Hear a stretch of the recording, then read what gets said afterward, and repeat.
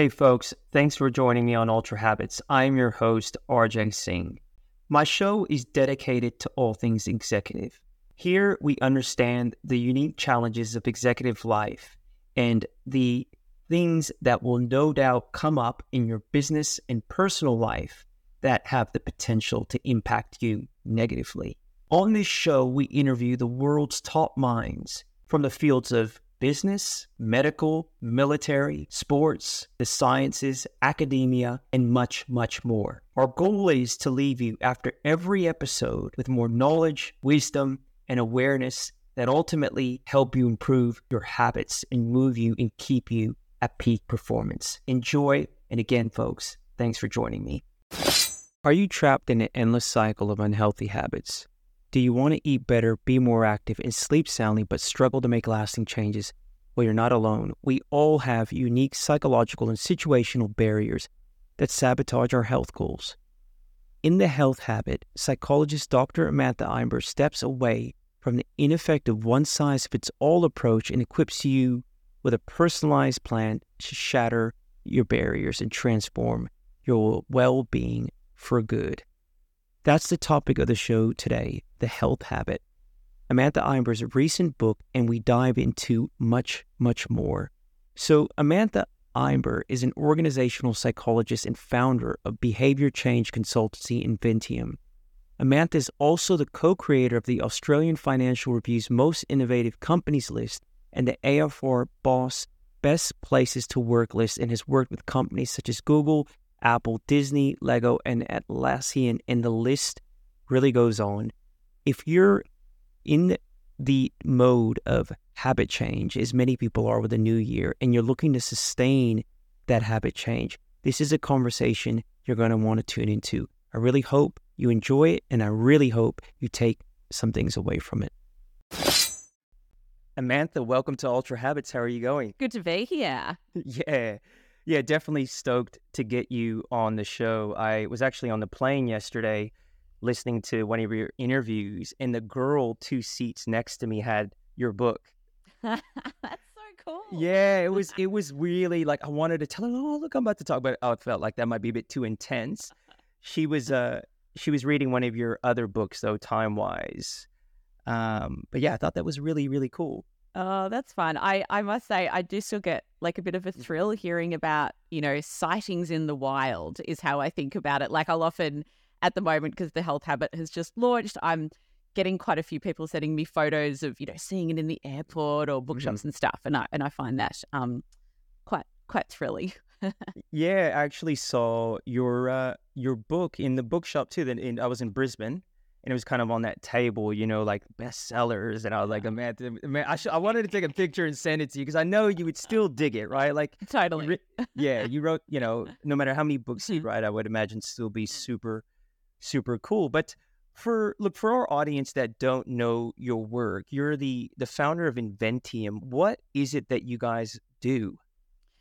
We're a behavior change consultancy. So ultimately what we do is we exist to help people feel better, think better, and do better work. So my background is organizational psychology. So I think about how can we help people feel better and perform better when they're doing the thing that occupies about, a third of our adult lives. So that's what we get obsessed over.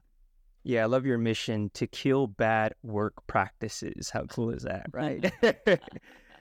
How did you get passionate about this work, Amantha? Like, what was your journey to go there? So I grew up thinking, certainly in my teenage years, that I would become a clinical psychologist. So my mum's a clinical psych. And for those that are not quite sure what that means, it's a psychologist that works with people that are generally having some kind of a mental health challenge or diagnosis, and they're looking to work through that in like a kind of, I guess, a counseling therapeutic kind of a way. And that's what my mum has done for like 50 years now. She's still practicing. And I loved it. She described it as being a detective of the mind. And I thought, oh, that sounds so cool. And I was always drawn to like work that I could do that would help people in a meaningful way. And The one question I had, though, about clinical psychology is I didn't understand how my mum could detach herself at night. Like she'd hear, essentially like the most painful stories from people all day. And yes, she was there to help. But I don't know. I find I'm very good at catching people's emotions and then internalizing them. And I thought, how on earth would I work as a clinical psych? And then in second year psychology, I remember being taught about the different types of psychology because I just thought, oh, this clinical psychology and that's it. But I discovered that there was this thing called organizational psychology. It was a whole field. It was a lot less well known then than it is now. I feel like now it's a little bit more mainstream thanks to people like Adam Grant.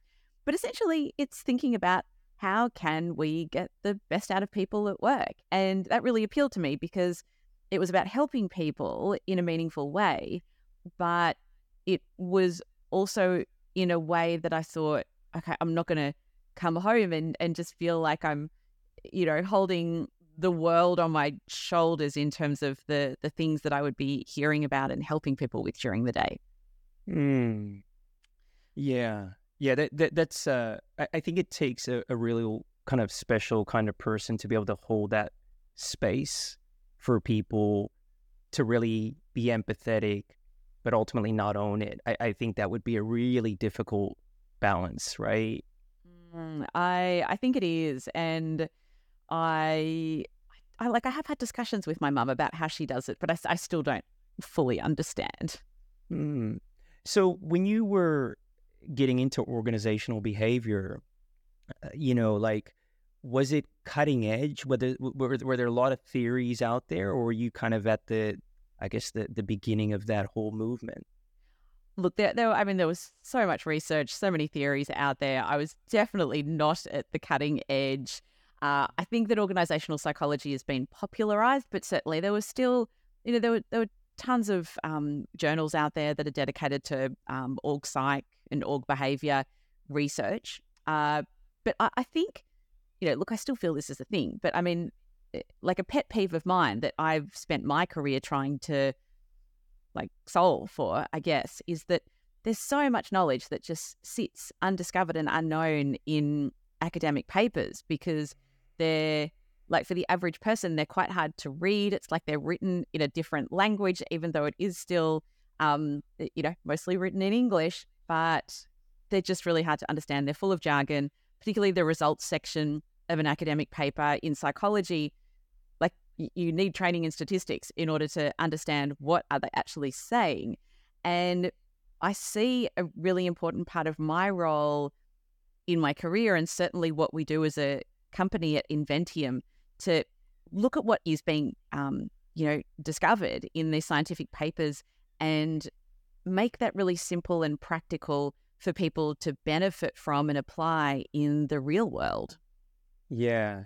Yeah, look, I think you strike me as someone that's very relatable and down to earth and a good conduit for the world of academia to kind of distill that into the world of corporate. Because for someone like me that's running an organization, if I have a bunch of kind of scientists rock up with this kind of jargon, I need applicable information and someone that could actually help me drive change and understand business challenges. So from what I understand, you kind of then really moved into productivity. Is that right?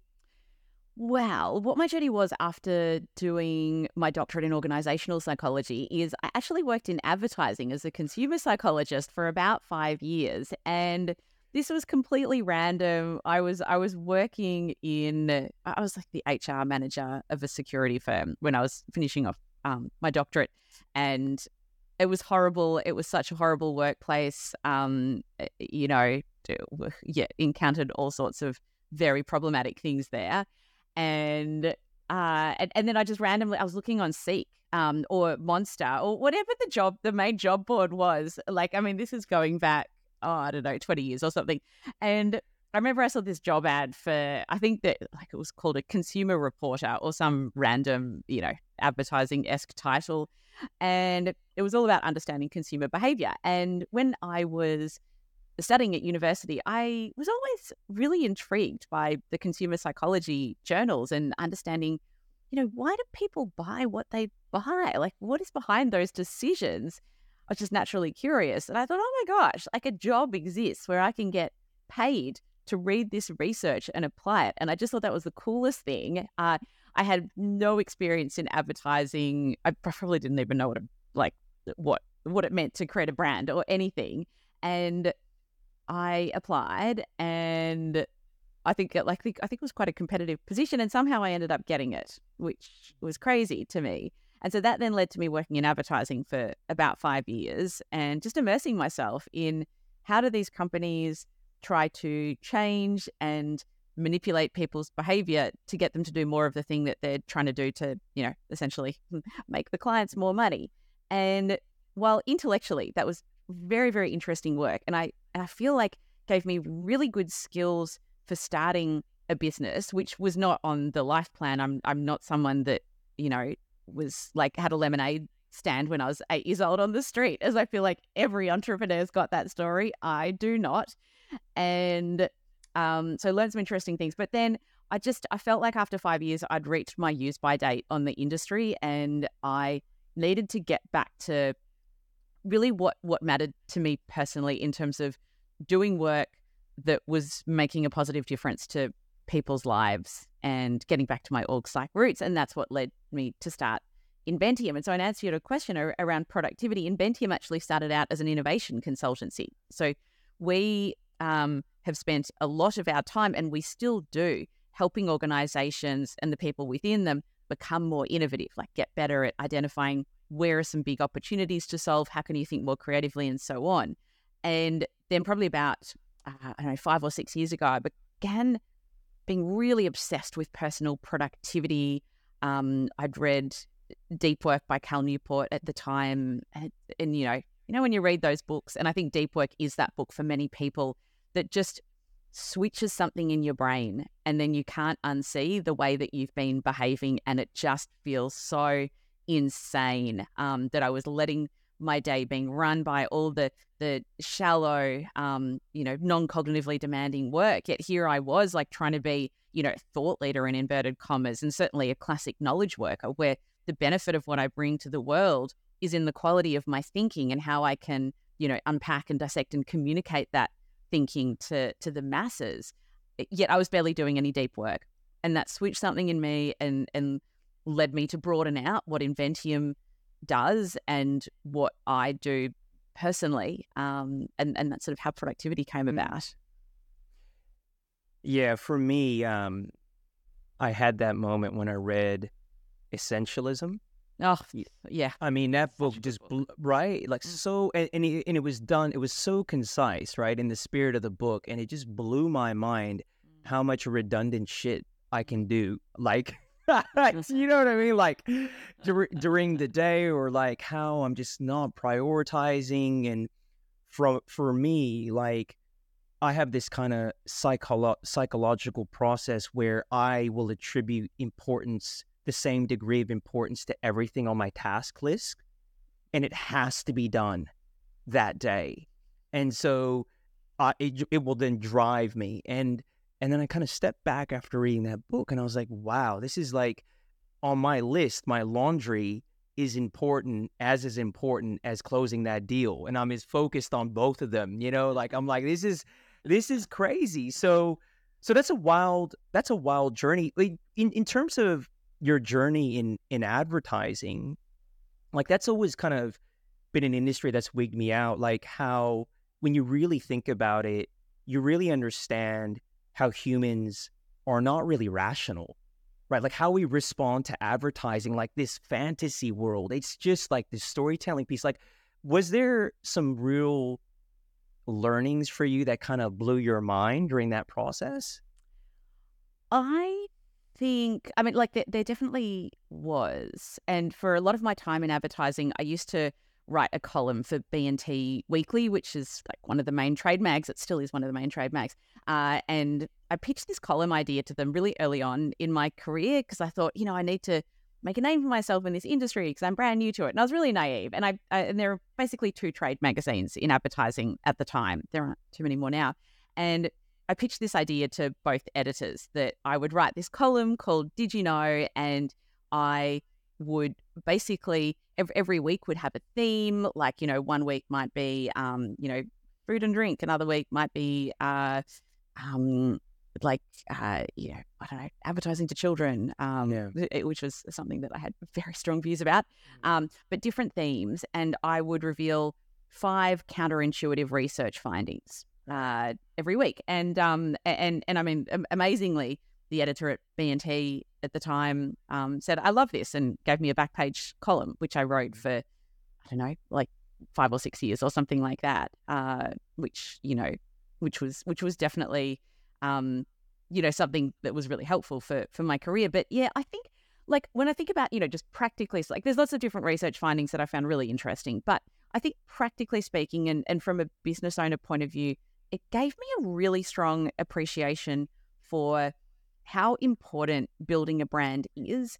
And I think that this is something that typically business owners, they become a business owner because they're really skilled in the thing that they've become a business in, more so for services businesses, but, sometimes it's the case for product businesses as well. And most business owners have never worked in advertising or marketing, but in advertising, like, the importance of brand and what you just unconsciously stand for in people's minds is super important. And also the importance of bringing something unique into the world. And so with Inventium, I was really clear that, like, how we were going to be different, and how we were going to be different at the time when we were, primarily an innovation consultancy, is that everything we did was underpinned by science. And at the time, innovation consultancies, there weren't many, but where they were, like, it was some like ex-creative director that had, done a few great campaigns and was trading off that history to help people think more creatively. And there was no science behind it, and really no evidence that their approach was going to, be able to work for the masses. And so Inventium's position was science-based innovation. And that's still, like, the science-based idea is still very true to where we are now, like, I think about 17 years on from there. And I think with Inventium, and certainly the feedback that I get from the market, is that people are always surprised at our size. Like, we're typically about a 10-person business, give or take 1 or 2 people, depending on sort of what's happening and what our needs are, resourcing needs are.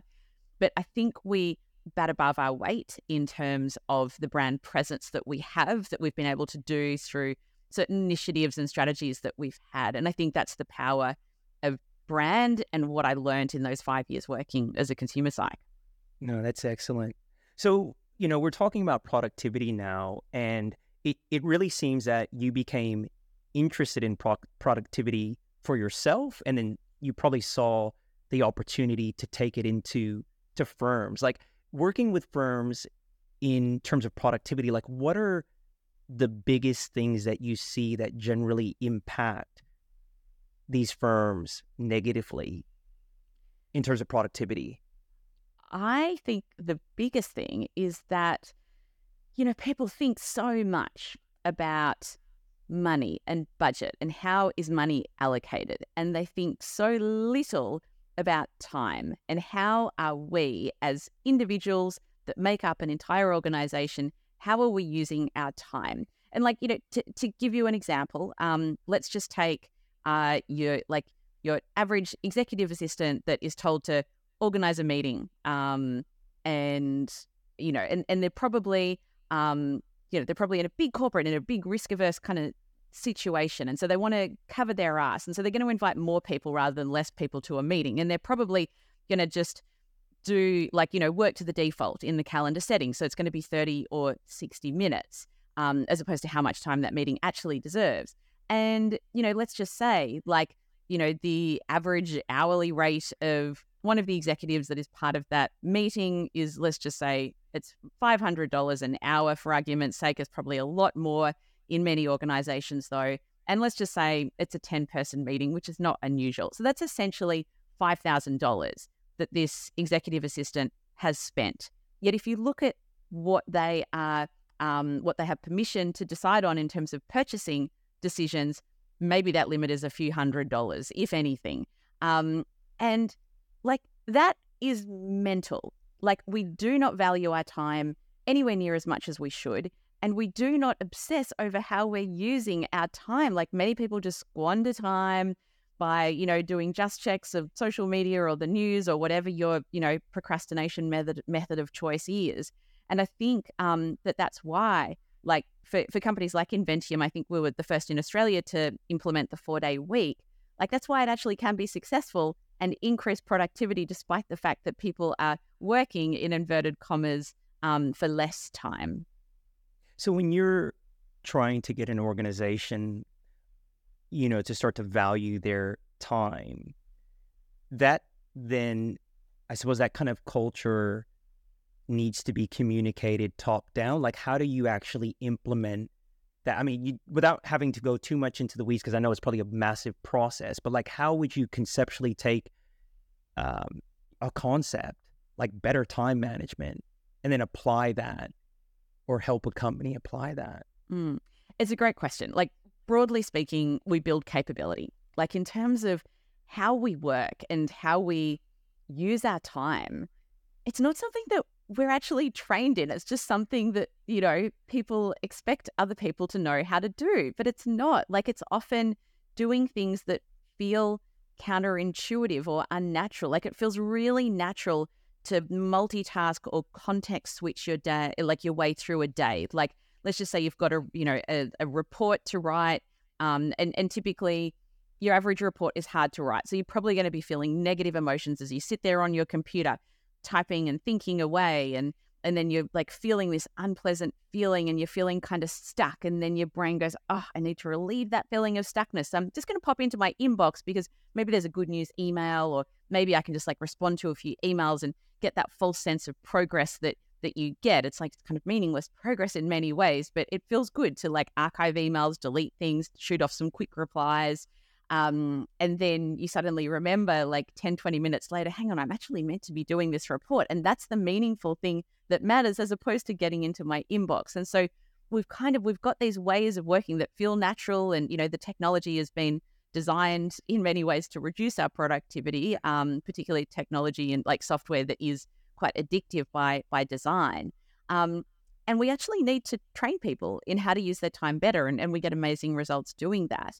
But I think, a question that I get asked by a lot of execs that I work with at Inventium is, how do you actually measure productivity? And interestingly, I mean, yes, like we can measure the output of a firm, and, we can measure how many widgets are being produced per hour or whatever. But it's actually very hard to measure or certainly like there's no common way of measuring like knowledge worker productivity, which I'm very interested in. And I'm currently in the process of piloting a tool to do that, because I think that is a massive hole in the market. Like if we don't know that we're struggling with productivity, what's going to prompt us to actually go, we need to do something here, we need an intervention. Yeah, you're totally on point there. Like, I mean, it's easy to, you've got lean experts in the manufacturing environment. You can even manage customer service productivity, but like, how do you manage or report on productivity for roles that are really outcome focused? Just with the context switching, and I have a question about like working from home, and obviously COVID kind of drove this. Like, I find when I work from home, I context switch more because I start to sweep, or like to be honest, like I'll start to do a lot of different things that are unrelated. Like, do you feel that people are more productive working from home or in the office, or a combination of both? Like, what's been your view on that? I think it's about being mindful around what do you do best in which environment. I think that working from home, it can be quite polarizing, and it also depends on whether you've got young children in the home, or noisy flatmates, or maybe you're caring for someone. So I think it does depend on what your individual situation is at home. Like for me, my home environment is brilliant. That is where I get my best deep work done. But then, Inventium is remote first, which means we have no physical office presence. We gave up our leases in the middle of COVID, like in 2020. And that's a decision that served us really well. But I think for most companies and certainly most kind of desk-based workers are working in a hybrid fashion these days. And I think that people need to give more deliberate thought as to what do they do best in the office, which might be collaboration. It might be just like human connection and socialization with their team. It may well be deep work, but it may well not be deep work. And if it's not deep work, it's really easy to go back into the office and to get to the end of the day, because your day's been filled with meetings and chit chat, and go, today's been really unproductive. What did I even get done? But if you were intentional and said, well, my days in the office are to collaborate and communicate and, make important decisions that need to be made as a group and ideally face to face, then it actually was a productive day. So I think it's kind of reframing what a day at home versus what a day in the office means for you in terms of outcomes and productivity. I think the key point you made there, it's about being aware and kind of auditing your reality, right? Like everyone's reality is different. Like for me, I love being in the office when no one's there, like really early. I've got little kids at home and I'm easily pulled into their context. I'm easily distracted. And for me, I like going in the office, 6:30, 7 a.m. and just banging out a few hours, because I think just being in the office creates a certain vibe and mindset for me. But I think to your point, I think it's like kind of horses for courses, right? Or courses for horses, whichever way you say that. But how, as we move to habits, like, is there a relationship between productivity and habits? Yeah, I mean, I think, anything that you want to become like habitual or ritualized as a behavior, and certainly I can think of many productivity habits that I've tried to, ritualize or habitualize. I think habits play a really big part in that. Ideally, you want behavior that is productive to feel natural and be automatic, which is largely what habits are, as opposed to them feeling like you'd need to think about that and deliberately do that thing. Like a really basic example is I find a lot of people that consume a lot of productivity content will want to adopt a habit, or maybe they have adopted a habit to not check email first thing in the morning because it sets your day up to be reactive. And so if you can make that a habit, something that just comes naturally to you, that's going to be a lot better in terms of just saving brain power and, saving, willpower resources compared to like sitting at your computer and going, oh, I really want to check my email. Oh, okay, maybe I'm going to do it, or maybe I'm just going to resist it for the next hour and, bargaining with yourself. Like, it's so much easier if it's just a habit and it comes naturally. Yeah, I mean, I would imagine when you're trying to impact a business in terms of productivity, like your success to a large degree is attributed to the individual's ability to habituate what you're trying to implement, right? Like, and if they can't, well, how will they improve, I suppose? Definitely. Yeah. I mean, I think that, there's so many change programs that go on at organizations. And I feel like I really never hear change managers talk about habit change, when really I think they'd be well versed to think about what are the habits that we want to change, as opposed to what change do we want to do at a really macro level. And it's, and change programs generally fail.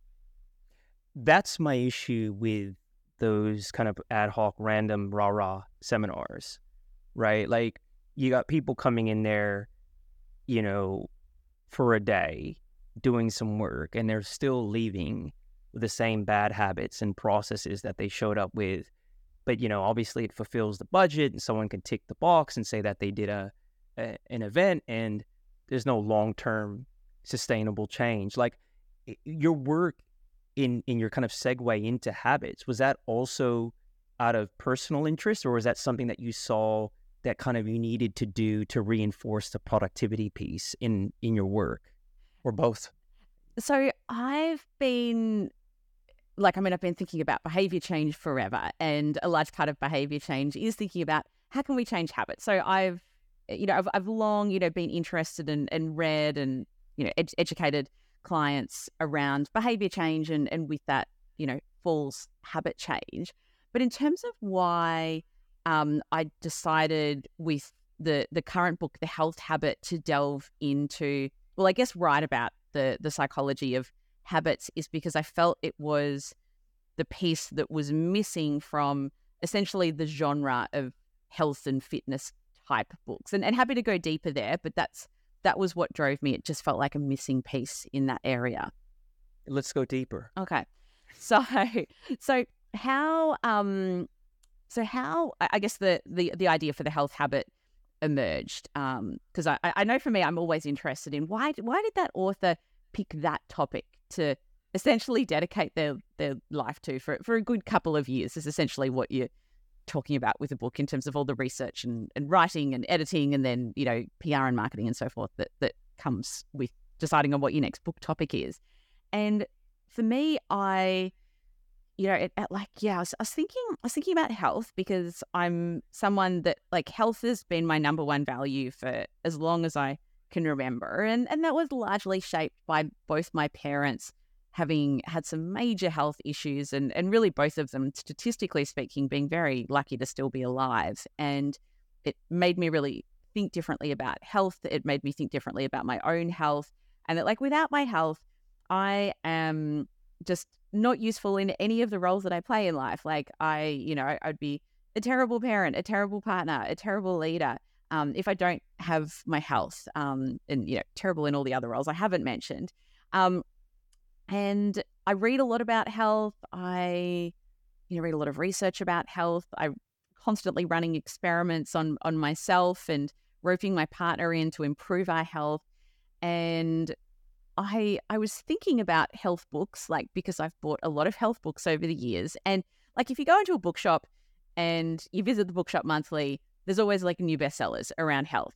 And it occurred to me one day, it's like, why are there new books on health? Because, like, presumably if any one of those books, like those fad diet books or fitness books or sleep books or whatever, if any of them had actually changed people's behavior, like, there'd be no market for health books. But what typically happens is that you buy the latest health fad book and you read it and you go, that was great, I'm going to change. And you get really excited, and then nothing changes. And what we know from psychology is that information or knowledge alone is not enough to change behavior. And I think the health category of books is living proof of that.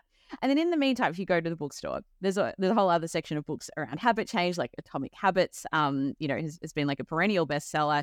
But there's lots of other great books around behavior change and habit change. And they're books that I've read all of them. I have views on all of them. I think it's, such an interesting body of knowledge.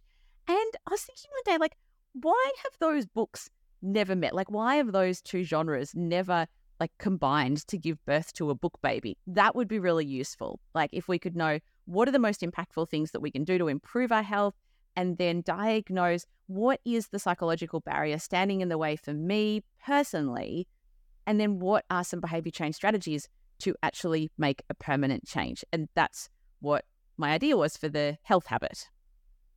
That's brilliant. And I think you touched and unpacked so much there. I mean, I think with your background in advertising, like, you'd understand as to why there was so much material kind of repackaged at the consumer. And I think the consumer feels good when they pick up and buy that book on that airplane, that 1 hour flight, and then they put that book down, with their bookmark, and never pick up or implement anything in that. And I think you also said something which we talk a lot about in the recovery community, because I've been in recovery for a long time, that, self-knowledge doesn't get you anywhere, right? It's the application. And I think, to your point, like, we're living in an era where we're just, like, overcooked with information.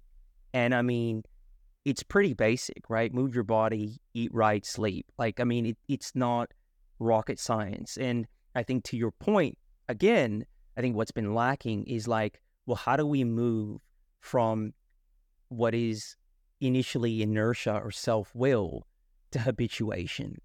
Because obviously we know self-will and willpower is not efficient, and we want consistency versus motivation, right?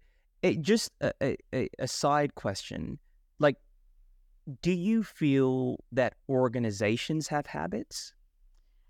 Yes. Like, massively. They've got habits, and often those habits, I mean, I guess like there are norms, which is typically what the culture, like what creates a culture, like what are the behavioral norms, and arguably some of those behavioral norms are habitual. They're kind of automatic. Like I think about something. I was thinking if I'd define this as a habit, but it's certainly a norm in a lot of organizations that your average meeting will start probably about 4 or 5 minutes late. Like that is a cultural norm in many organizations. And that to me is quite shocking. Like if you take an average 60-minute meeting, and if most of those 60-minute meetings are starting 5 minutes late, that is 8% wastage that is happening every day, multiple times a day across an organization. That is hugely costly, but no one seems to care. That blows my mind. Yeah.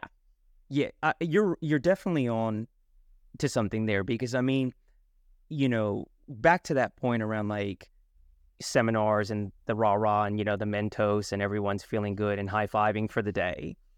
What people really need is skills, and they need more wisdom and insight as to how to cope better with their job and their role in their environment. And I think that's where habits have weight, and there's depth there, and there's something to anchor yourself to, versus kind of, something that's a bit more fluffy and conceptual in some of these seminars that we're talking about. So you're now kind of on the habits path. You're obviously into habits and good habits for yourself. So where does the research take you? Like, where do you go once you decide to write the book, The Health Habits? Well, it took me in two places because the book is divided into two parts. So the first part is all around physical health. So I made the decision to just focus on physical health in terms of sleep, nutrition, and movement, and not focus on mental health, despite the fact that I am a psychologist, because I just thought mental health, I can't do it justice as just the fourth part or the fourth pillar, if you like, of health. It's the next book. It's the next book. It's potentially the next book. I mean, like, it's an easy idea for a next book. I'm not sure if it will be the next book though. But anyway, yeah, like, at the moment, I'm saying no to new opportunities at the moment because of various factors in terms of how my roles changed at Inventium. But it's it's in the back of my mind, and so I knew a lot about all those areas, and also just through personal health challenges I've had of, suffering from chronic insomnia for many, many years and being a complete sugar addict. So I've done a lot of learning, but I wanted to speak to the best of the best. So I researched who are the top professors in certain fields that I wanted to delve into in the book, interviewed a whole bunch of them from all around the world at top universities, and also other health experts outside of academia to understand what are the most impactful things that we can be doing to improve our sleep, nutrition, and movement that are currently underutilized. Because I didn't want it to be a book just stating the obvious. I didn't want it to be a book that was like, eat more vegetables, or, like move more, or, just like rubbish like that we're fed. And it's like, yeah, I knew that. So I wanted it to be stuff that was new news for people, even people like me that are really into health. And then the second part of the book was easier to research, I must say, because that was just going into my heartland, psychology and behavior change, and looking at and rereading many studies that I'd read around how can we change behavior to make that behavior change stick. And so the second part of the book is broken up into 4 sections, which identifies the 4 biggest barriers that are standing in the way to making change permanent, and then has habit change strategies around those areas. On the physical side, with sleep and, diet and movement, there were some pretty cool things that I heard when I listened to one of your interviews. But I'd like you to share, like, what were some of the headline things that kind of were like, wow, that really you didn't think were the case necessarily. Well, let's start with sleep. So this is one of the things that I did know before writing the book, and I'm still surprised how little known this strategy is. And I learned this back in my mid-20s, where I I had very bad insomnia, had a lot of anxiety with the idea of going to bed because I associated bed with a place where I would just be up all night with my thoughts and not sleeping and just not having a good time of it. And I remember one morning I was driving to work. I was living in Sydney at the time, and it was 8 a.m. and I was stuck in peak hour traffic on the Sydney Harbour Bridge, as was my normal morning routine, just stuck in traffic. And I remember I was just, really tired, as I always was in the mornings. I was just tired all day. And I was just having this random thought to myself, I wonder if there are some people that actually feel energetic during the day and actually have energy for the whole day. And I thought, could you imagine? And then I thought, that probably exists. There are actually probably people in this world that have energy all day. And then I thought, maybe I've got a problem. Maybe I have got a problem. And so I got to work and I Googled something like Sleep Doctor Sydney, and found a really great sleep doctor in Sydney who I saw. And I went in for I can never pronounce this right. It's something like polysomnograph, which basically means an overnight sleep study. So he had a kind of particular room set up in his office that looked like it was, grandma's bedroom from a 1950s TV show kind of vibe. It was weird. And then you get into your pajamas at night and they hook you up to a machine that's you've got about 40 or 50 electrodes just stuck all over your body, including onto your hair. And then there's a video camera and someone is literally watching you sleep for the night. And I remember getting into bed going, I can't sleep at the best of times. How on earth am I going to sleep with all these things stuck on me? I can't even move without the cords coming off. But anyway, I managed to get apparently about 5 hours sleep. And what I learned from the results is that, the good news was that physically there was nothing wrong with me. I didn't have sleep apnea, which is very common, or some kind of, sleep disorder. But then the bad news was it was psychological. And there was, sadly no magic pill for that. And so what the doctor gave me, the very first strategy that he said is he asked me to estimate how much time I was spending in bed. And at the time I estimated, which is going to sound crazy, it was probably about, 9 or 10 hours. I would estimate I'd get into bed at about 9 p.m. I'd get out at about 7 a.m., which sounds like a really long period of time. But as an insomniac, the logic that I had applied, and I think this is very common logic, is the longer I'm in bed, the better chance I've got of catching some sleep. So I thought that was actually going to improve my sleep. Then the sleep doctor said, how much time do you estimate that you're actually sleeping in that 10-hour block? And I said, I reckon it's maybe 6 hours.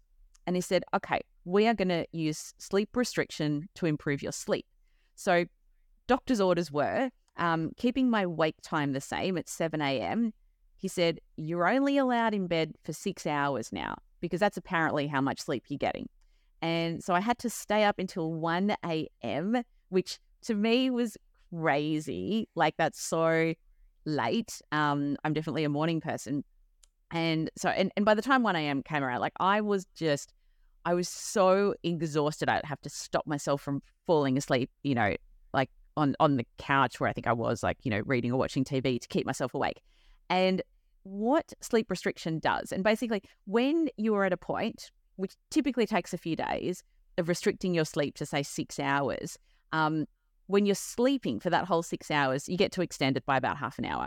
So then I could go to bed at 12:30. And then after a few days of successfully sleeping properly for 6.5 hours straight, I could then go to bed at midnight, and basically extending it until you feel like either your sleep quality is being affected, or you feel like, yep, this is how much sleep I need to operate well during the day.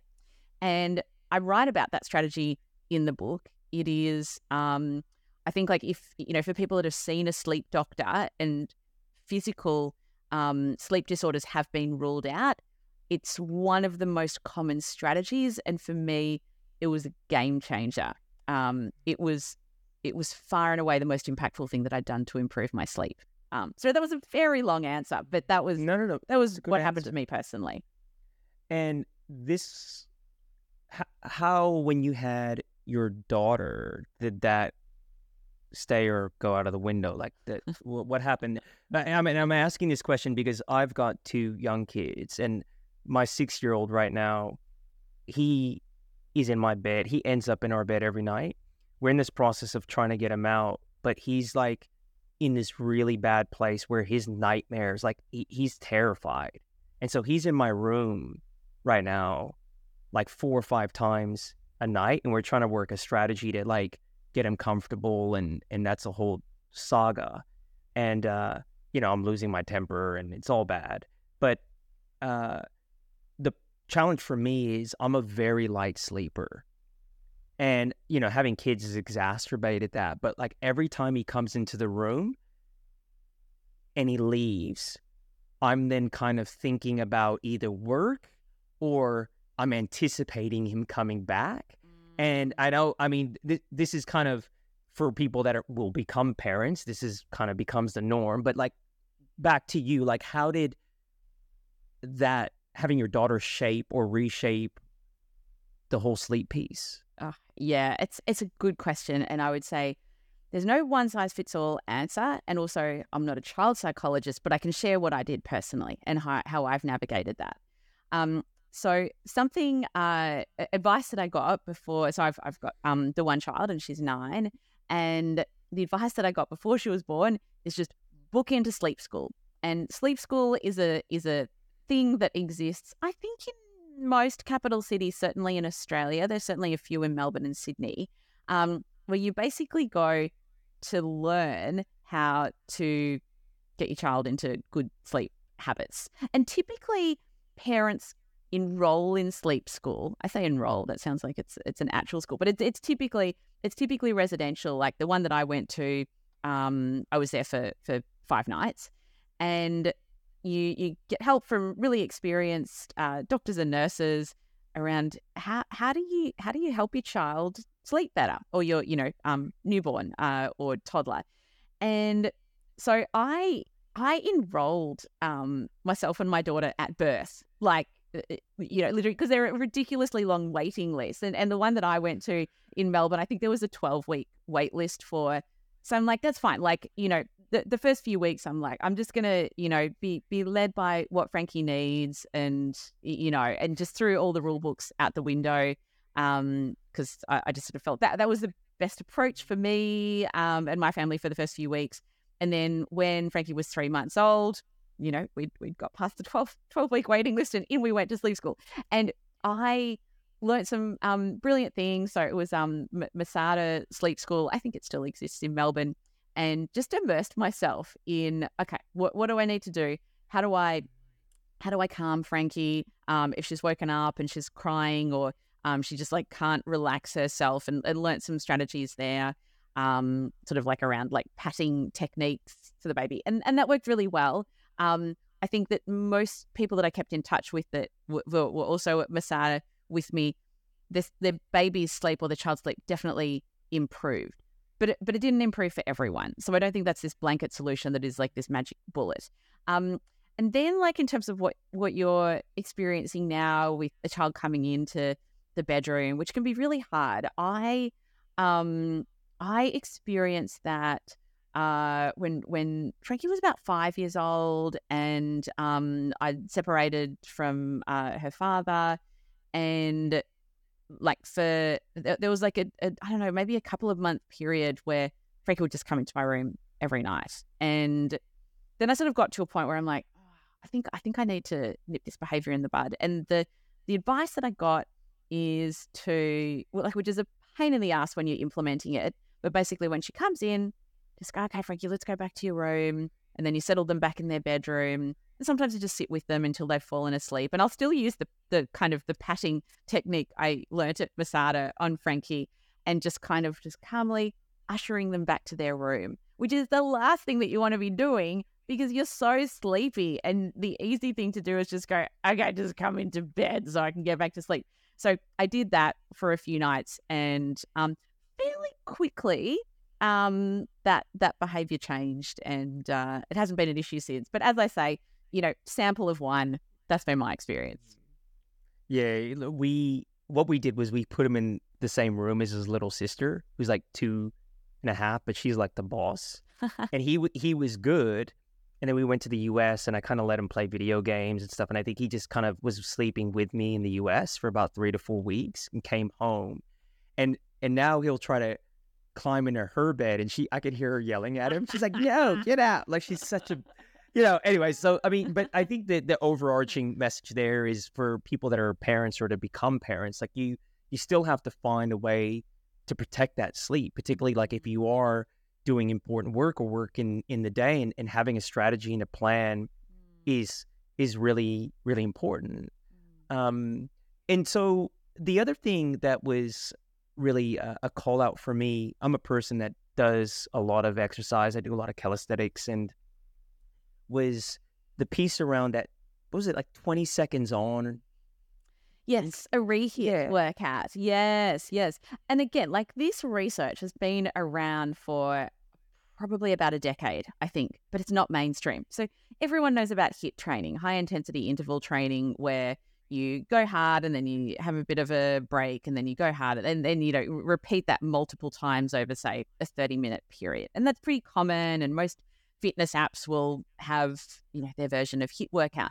But REHIT workout stands for reduced exertion high intensity interval training. And this is what I think is really interesting, because I think a really common barrier to people trying to get fit or at least adopt some kind of a fitness routine or habit is that they have this misconception that it's going to take a lot of time. It's like, well, I need an hour for that because I need to get changed and drive to a gym, and then I do my work and then I drive home and get changed, and then I have to shower, and so I can't do it in the middle of the workday because it's too time consuming, and so on and so forth. There's so many mental barriers in the way. And so what REHIT training is it's kind of like HIIT, but it's a lot shorter, and it gets you very good results when we're talking about cardiovascular fitness, which is a really important type of fitness because it is associated with lower mortality rates in terms of, like, we live longer. So it's super important. And so what literally the most time effective REHIT protocol, if you like, that has been researched, and this comes from the University of Bath, is that they had a group of participants come into the lab 3 times a week for 6 weeks. And the workout that they were asked to do is to do like a short warm-up, 2 or 3 minute warm-up on an exercise bike, then do an all-out 20-second sprint, like as hard as you can go. Like it burns. Like I do REHIT workouts at least once a week, and it's hard. So it's intense, 20 seconds of pain. Then you are like recovering for about 2 or 3 minutes until your heart rate is back down to normal.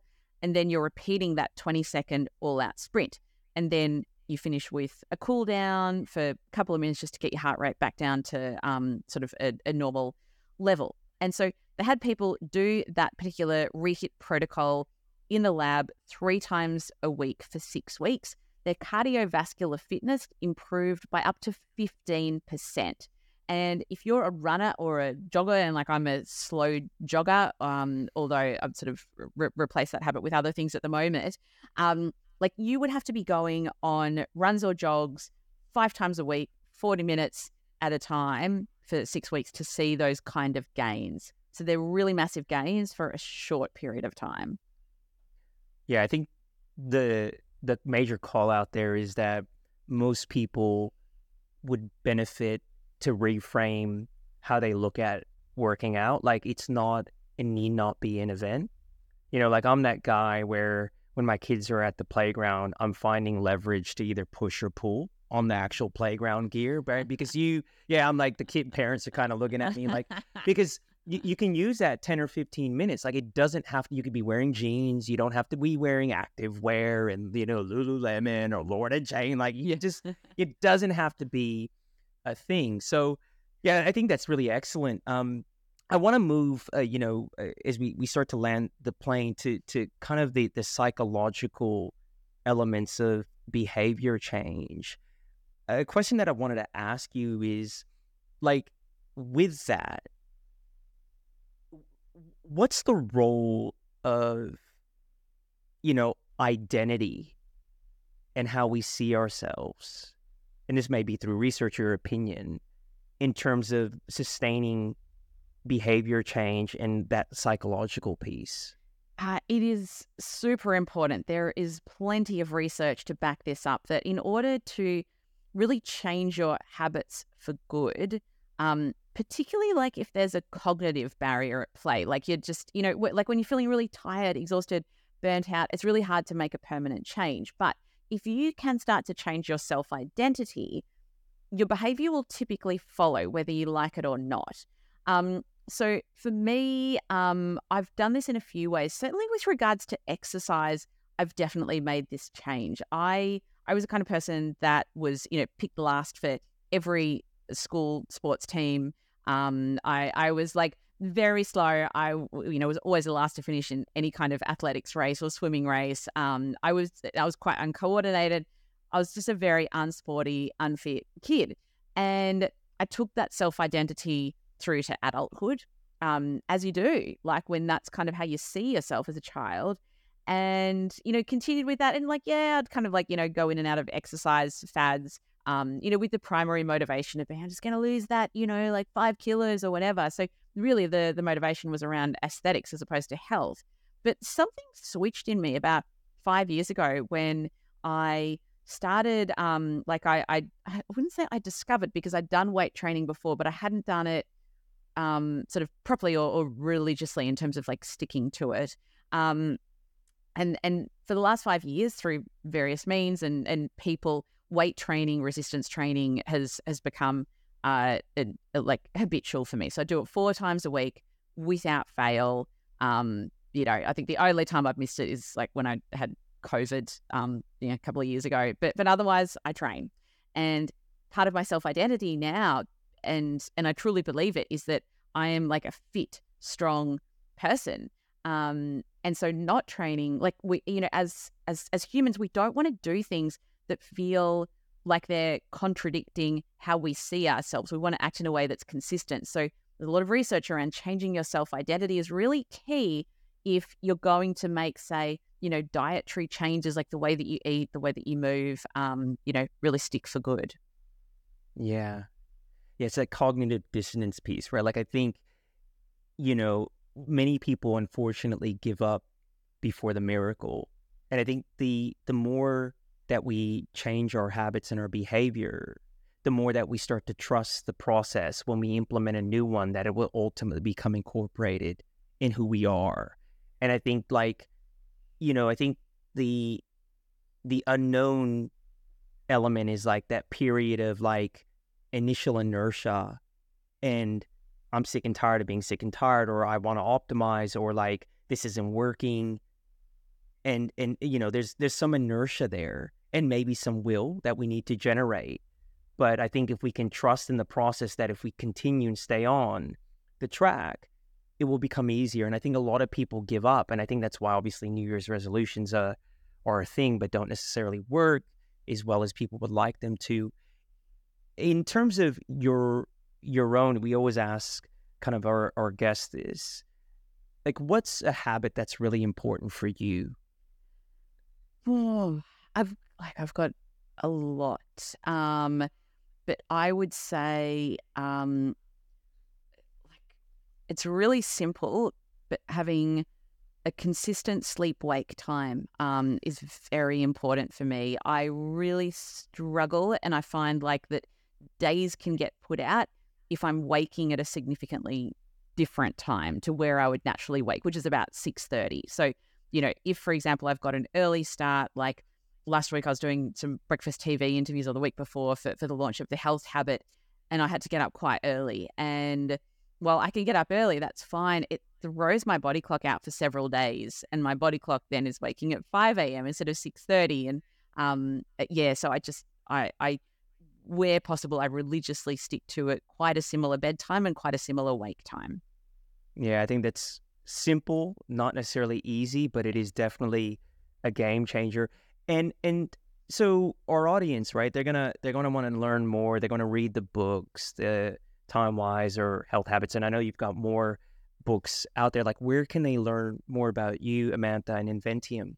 So fact, both are very Googleable. If you put Inventium into a search engine, you'll probably very easily find us. It's Invent with an IUM, and likewise Amantha. It's like Samantha without the S. There's not many. You can find me on LinkedIn and Insta and at amantha.com. If you search for The Health Habit or Time Wise, they're my most recent books. Wherever you get books, again, you will find them. And it's on Audible too, yeah? It sure is on Audible. Yes. Well, thank you so much for your time, Amantha. Really appreciate you. And thanks for all the insights and wisdom distilled today. Really, really appreciate you coming on the show. My pleasure. Thanks so much for having me. Hey, folks, thanks for joining me on this episode. With all the options out there, I am super grateful that you spent time with me. I hope that you've received value from this conversation. And if you have, I've achieved my goal. Your support is really appreciated. If you really, really like the show or you want me to know how we can make it better, please do leave a review letting me know and the world know your thoughts, yeah? If you want to know more about Ultra Habits and what we're doing, go to www.ugventures.co. Sign up for the quiz. You'll get some really good insights into the archetype in terms of your habits and how you can improve your habits in your business and in your life. You'll also get a weekly newsletter with some blogs, episode updates. I promise you, we do not spam. I absolutely hate spam, and I think it's super unprofessional. It's all about value. So anyways, folks, until the next episode, have a great week. Take care.